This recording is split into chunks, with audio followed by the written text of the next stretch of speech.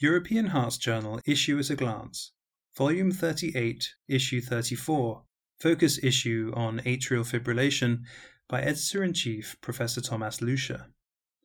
Risk Factors and Consequences of Atrial Fibrillation, Genetics, Blood Pressure, Working Hours, and Cognitive Decline. Although atrial fibrillation typically occurs in elderly subjects, and particularly in those with long-standing hypertension or heart failure, younger individuals may be affected as well. In the latter population, a genetic basis has long been suspected. Hui Nam Pak and colleagues from the Yonsei University Health System in Seoul, South Korea, remind us that genetic susceptibility loci for atrial fibrillation, identified by genome-wide association studies in a European database, showed ethnic differences in the Asian population. They therefore explored novel atrial fibrillation susceptibility variants in Korean patients with early onset atrial fibrillation, i.e. at age 60 or younger, who underwent catheter ablation.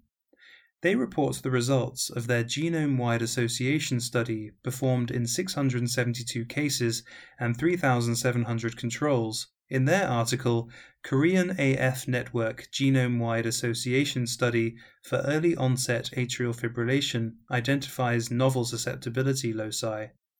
5 known genetic loci were validated and 2 novel loci were found. The identified loci implicate candidate genes that encode proteins related to cell-to-cell connection, hypoxic status, or long non-coding RNA. These novel findings are further discussed in a timely editorial by Dawood Darbar from the University of Illinois in Chicago, USA. Besides genetic factors, as outlined above, prehypertension and an impaired fasting glucose are associated with new-onset atrial fibrillation, as further investigated in another manuscript from Korea entitled Clinical Implication of an Impaired Fasting Glucose and Prehypertension Related to New-Onset Atrial Fibrillation in a Healthy Asian Population Without Underlying Disease, a nationwide cohort study in Korea by Junbeom Park and colleagues from the Awa Women's University in Seoul. Park and colleagues included 366,507 patients, of which 139,306 with atrial fibrillation related to comorbidities were excluded. They were compared to 227,102 healthy subjects. Subjects with impaired fasting glucose had a higher risk for atrial fibrillation.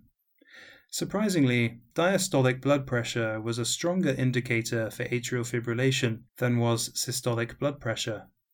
The incidence of atrial fibrillation was dramatically increased by the combination of prehypertension and impaired fasting glucose in subjects with a BMI of less than 25 kilograms per meter squared, but not in those with one of more than or equal to 25 kilograms per meter squared.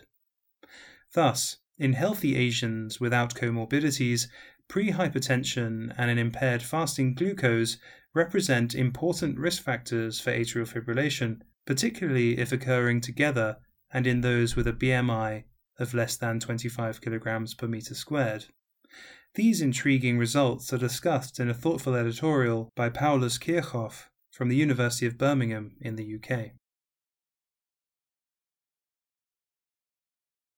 Atrial fibrillation is a major risk factor for stroke. This is thought to be related to the formation of clots in the left atrium of the heart, and in particular the left atrial appendix, a hypothesis supported by the fact that anticoagulants markedly reduce the incidence of strokes. Whether repetitive smaller emboli that are not associated with neurological deficits may lead to a decline in neurocognitive function is uncertain, but convincingly addressed in the article Atrial Fibrillation as a Risk Factor for Cognitive Decline and Dementia by Archana Singh Manu and colleagues from INSERM in Villejuif-Cedex in France. They analysed the association of atrial fibrillation and cognitive dysfunction in 10,308 subjects recruited into the Whitehall 2 study. A battery of cognitive tests was administered to 7,428 participants, of which 414 had atrial fibrillation. Compared to atrial fibrillation-free participants, those with longer exposure to atrial fibrillation experienced faster cognitive decline after adjustment for socio-demographic, behavioral, and chronic diseases. Incident stroke or coronary heart disease individually did not explain the excess cognitive decline. However, this relationship was relevant when considering them together. An analysis of incident dementia further confirmed that atrial fibrillation was associated with a higher risk of dementia, with a hazard ratio of 1.87. Multi-state models showed atrial fibrillation to increase risk of dementia in those free of stroke, but not in those free of stroke and coronary heart disease. Thus, in adults, atrial fibrillation is associated with accelerated cognitive decline and higher risk of dementia, even at ages when atrial fibrillation incidence is low.